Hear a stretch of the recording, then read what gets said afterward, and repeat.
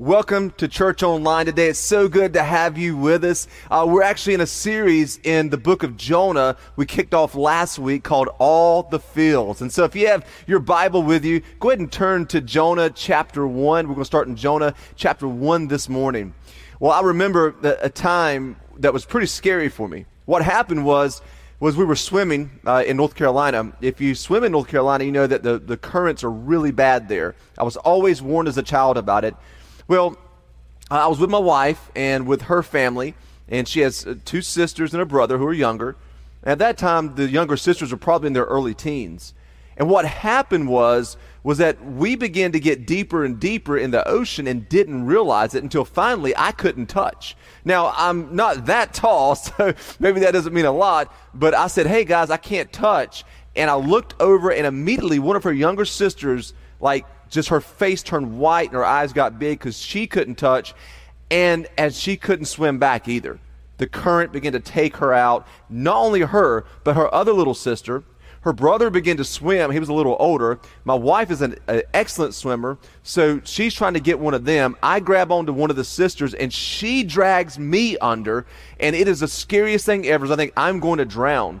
And about that time, there's a guy on a surfboard that comes by, and he ends up getting both the sisters on the surfboard. My wife and I and her brother are able to swim back in against the current and the tide, and we were rescued with that. The thing about that story is this: we didn't realize that we had drifted so far away, right? Have you ever been to the ocean and you're swimming and you kind of use your towel or your umbrella as the point of, hey, we've gone too far to the side, let's come back? Well, that happened to us, but not only did it go from side to side, but we almost drowned. And I want to talk to you today about a time when in Jonah's life where he drifted from God. I want to talk to you today about times in our lives when we drift from God also, because it's going to happen. Well, the backdrop of Jonah, just so you know before we jump into today's passage, is this. Jonah was living in the northern kingdom of Israel in 740 BC. Very important. It's right before Israel is going to be exiled and the Assyrians are attacking them and things are going on. And there's this country right adjacent to the north of them called Assyria. Their capital city was Nineveh, where Jonah would be sent to preach by God. Well, the Assyrians were kind of like how America and Canada is, just bordering each other. The Assyrians were very wicked people, extremely wicked, to the point that they would take men, bury them up to their necks in sand, and cut their tongues out and leave them to die. They would take the women and children of a country and use them as slaves. And what they were doing to Israel was this, the northern kingdom. They were going in and they were actually deporting people and taking them to other foreign countries where they would be enemies and slaves. They were burning their religious places of worship and the temple. They were putting up pagan shrines. They were destroying families. And Jonah lived to see all this. So he's watching this happen around him. And I don't know about you, but if I saw a country doing that to my people, I would hate them, right? It would break my heart. Could you imagine Jonah seeing his uncle beheaded, or his cousin buried up to his neck in sand with his tongue cut out? Or Jonah hearing the news of his family members being deported to never see them again by this wicked pagan serving Assyria. And that's what was happening. They were serving other gods. They were pagans. And so Jonah is really upset. And then this is what God calls Jonah to do. He's going to call Jonah to go preach to the Ninevites, the capital city, to preach the message of repentance. Now remember, Genesis 12, God promised the Jews through Abraham, hey, listen, if someone blesses you, I'll bless them. If they bless Israel, I'll bless you. But if they curse you, I'm going to curse them. Meaning that Abba Father is going to drop the hammer on them. I believe deep down inside, that's probably what Jonah was thinking. I'm going to go preach. I'm going to preach repentance. They're going to reject this repentance. You know what's going to happen? Daddy's going to drop the hammer. Fire from heaven, baby. And so Jonah, as you know the story, that doesn't happen exactly as Jonah planned. Jonah did not want to go to Nineveh to begin with. And last week we discovered why. And that's why we had to read chapter 4 last week, because Jonah knew that God was merciful and compassionate and slow to anger. And so watch what happens in Jonah chapter 1. In Jonah 1, verses 1 through 3, it says, "The Lord gave this message to Jonah of Amittai. Get up and go to the great city of Nineveh. Announce my judgment against it, because I have seen how wicked its people are." So Jonah is excited, right? Announce my judgment. But Jonah got up and went the opposite direction to get away from the Lord. He went down to the port of Joppa, where he found a ship leaving for Tarshish. He bought a ticket and went on board, hoping to escape from the Lord by sailing to Tarshish, because he knew, like, why would he do this? Because he knew deep down inside that Yahweh was forgiving. He was merciful. He was compassionate. And Jonah wanted nothing to do with any compassion or mercy toward the nation that he hated so greatly. So he gets on this boat going to Tarshish. Now here's what happens. During this time, a great storm comes up. And the guys on board, the sailors, discover, watch this, that something's wrong with this picture. It's not just a regular storm. They knew something was up. They sailed the seas all the time, and they discovered that Jonah was the problem. And here's what they said to Jonah. They said, "Jonah, you ain't got to go home, but you can't stay here, brother. You got to get off this ship, because you are causing us problems."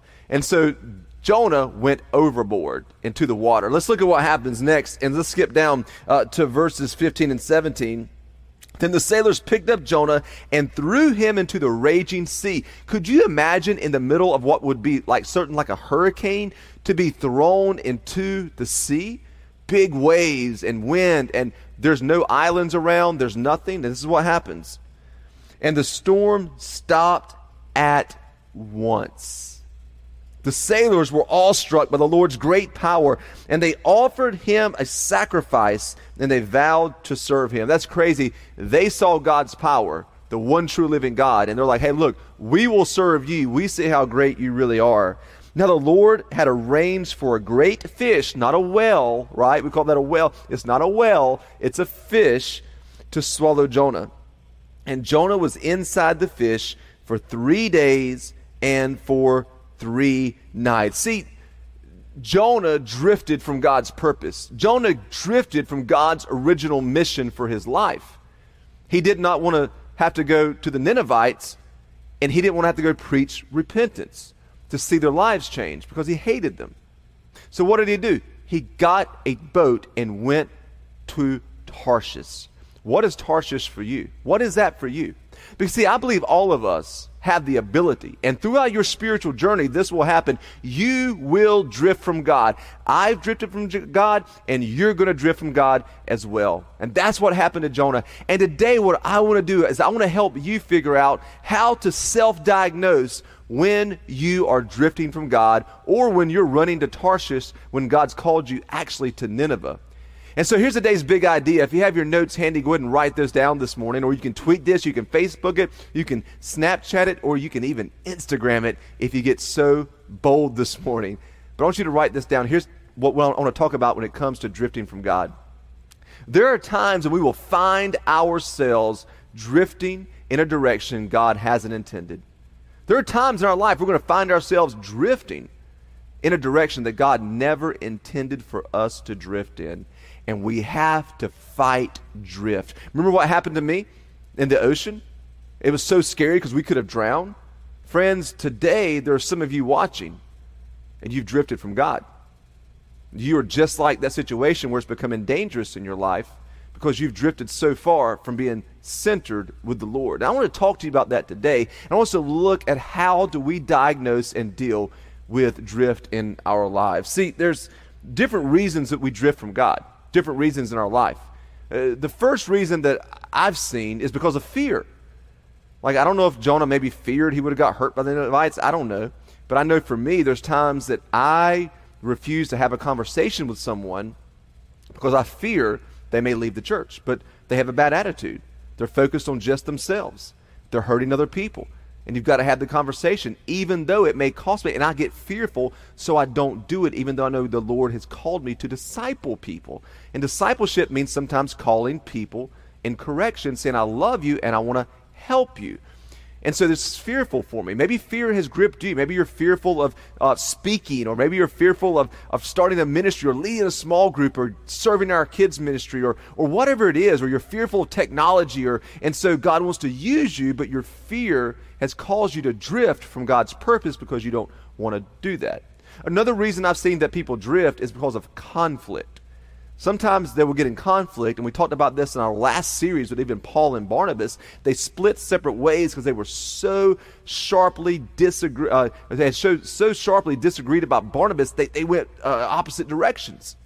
Why? Because they had conflict in their life. And sometimes in our lives, we allow conflict to cause us to not engage the mission of God. We get offended, so we step away from God. Sometimes we let church people hurt us to the point that we refuse to serve God because of what people have done. Never make God pay for what someone has done to you. Another reason is pain. And probably the primary reason we all drift from God's purposes. We don't want the pain. We just do not want to have to go through the pain of what it takes for what God has called us to do.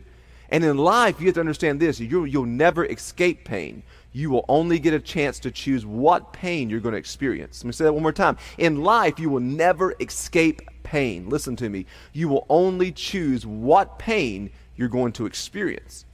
And so many of us will look to escape it when it's just a trade-off for a different pain altogether. I remember this because when we had our son in our first year, I was very stressed out. I was very angry. The church had grown drastically and went through a lot of transitions. People were leaving, people were coming, and I didn't want to do ministry anymore. I was stressed out, I'll be honest with you. I wanted to be done with the pain of ministry, of people always complaining, nothing's ever right, the lights are too bright, they're too dim, there's too much haze, not enough haze, the music's too loud, it's not loud enough, there's too many hymns, not enough hymns. I mean, list goes on, and this is daily you deal with this grind, and I wanted to escape it, to go to a nice, quiet office like I used to have when I worked in the corporate world and not have to deal with it. I went to a counselor, and he opened me up to this. He says, you have to understand something. You're going to trade your pain for another pain. I said, what do you mean? And he shared with me about that. He says, ministry is painful, but you're getting a great reward from it due to what do you believe a reward is in life. He says, if you go, you're going to fix one problem that causes another. Here's what we're doing. Many of us in our life, we're trying to escape pain, but we're trading pain, and we're missing the purposes of God. Listen, you can go through the pain of counseling, or you can experience the pain of your negative emotions destroying relationships. You can go through the pain of getting out of debt, or the pain and stress of living in debt. You can go through the pain of going through counseling with your spouse, or the pain of divorce and watching your children hurt. You can go through the pain of going to the gym and exercising and eating healthy, or you can go through the pain of having health problems your whole life because you've chosen to escape one pain, but you're trading it for another. And that's what Jonah was doing. Either he was going to experience the pain of Nineveh or the pain of Tarshish. The pain of going to them or the pain of trading that off. And many of us have missed out in our life because, listen, we're trading our pains. And we've actually drifted from God. So here's what happens when we choose in our life to try to escape the pain of God. Here's why this matters so much this morning. I want you to really dial in, because this is how it will affect you, and this is how it will affect me, and this is how it has affected me. Listen to me. It cost us and others greatly because we miss out on the opportunity to partner with Him. It cost us and others greatly. Why? Because we miss out on the opportunity to partner with our good God in His purposes. God called Jonah to partner with Him, to go preach to Nineveh, to go on a mission to do what He's called him to do. And Jonah almost missed out on partnering with God and seeing God's redemptive purposes in the earth, seeing the gospel in that day and time, what it was to be presented, the goodness of God, the mercy of God, because he was trying to escape pain. He didn't want the conflict. He was fearful. And friends, many of us today are missing out on the beauty of partnering with our Creator for His purposes because we don't want to have to deal with the pain. We've drifted from Him. And we've drifted so far that we're not engaged in the mission of God anymore. You've let culture help you drift. You're just perpetually angry because you don't get off social media and you're watching news media all the time. And so you have actually disengaged the mission of God. You have actually drifted from God. Some of us are on that boat sailing for Tarshish. And I'm here today to come in on behalf of God to intervene, to help you, to say, hey, you know what? God wants you to partner with Him. I don't care what you've done. I don't care what your past is. I don't care what you struggle with. Just like Jonah, who wasn't perfect, he was filled with self-righteousness. He was filled with nationalism and elitism and prejudice and maybe even some racism. God said, I want to intervene and use you in your life. And today, as you're watching this, God is saying, as you're listening to this, God is saying, I want to use you. But listen, if you end up sailing and drifting in a different direction, you're going to miss out on God partnering with you to see something wonderful happen in your life. And we have to make sure we're always drawn back to that. Listen to what the writer of Hebrews says. In Hebrews 2 verse 1, he says this, so we must listen very carefully to the truth that we have heard. Watch. Or we may drift away from it. One more time, I just want to read this to you. He says, we must listen very carefully to the truth which we have heard, or we may drift away from it. We must be intentional about fighting drift, intentional about bringing ourselves back into alignment. Do you know that a car has to be aligned more than once? Do you know that a guitar has to be tuned more than once? Why? Because our culture, what we're drawn to in our life, we're drawn to drift, but even a car will get out of alignment. It has to be put back in alignment, and that is what God wants to do with us, to bring us back into alignment. So here's what we have to understand. You've got to learn to diagnose. See, as I was writing this message several weeks ago, I was actually in the auto dealership getting my car worked on. And my car would just idle and just shut off. I crank it back up and it's fine. Usually I can kind of diagnose. That's the alternator, that's the starter, that's the fuel, whatever. Well, it was weird because it would do it just randomly at there was never 3 weeks it was fine, and then 1 week it drove terribly. And I couldn't figure out what was going on. I decided to continue to just drive like that. It's fine. I can just crank it back up. It doesn't bother me. It just idles and shuts off, right?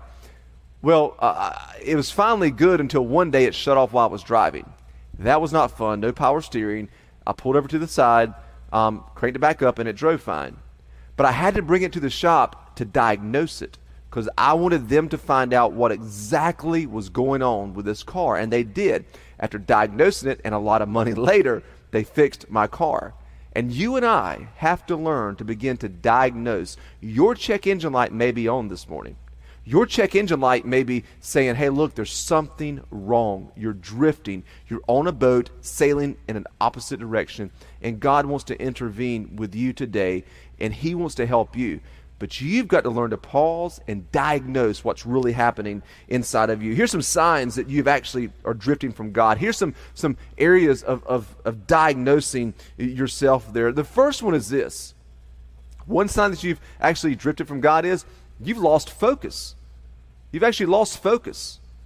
And so you're not focused anymore on what God's called you to do. You're not intentional anymore about what you have to do. See, everything that's worthwhile in life takes great intention.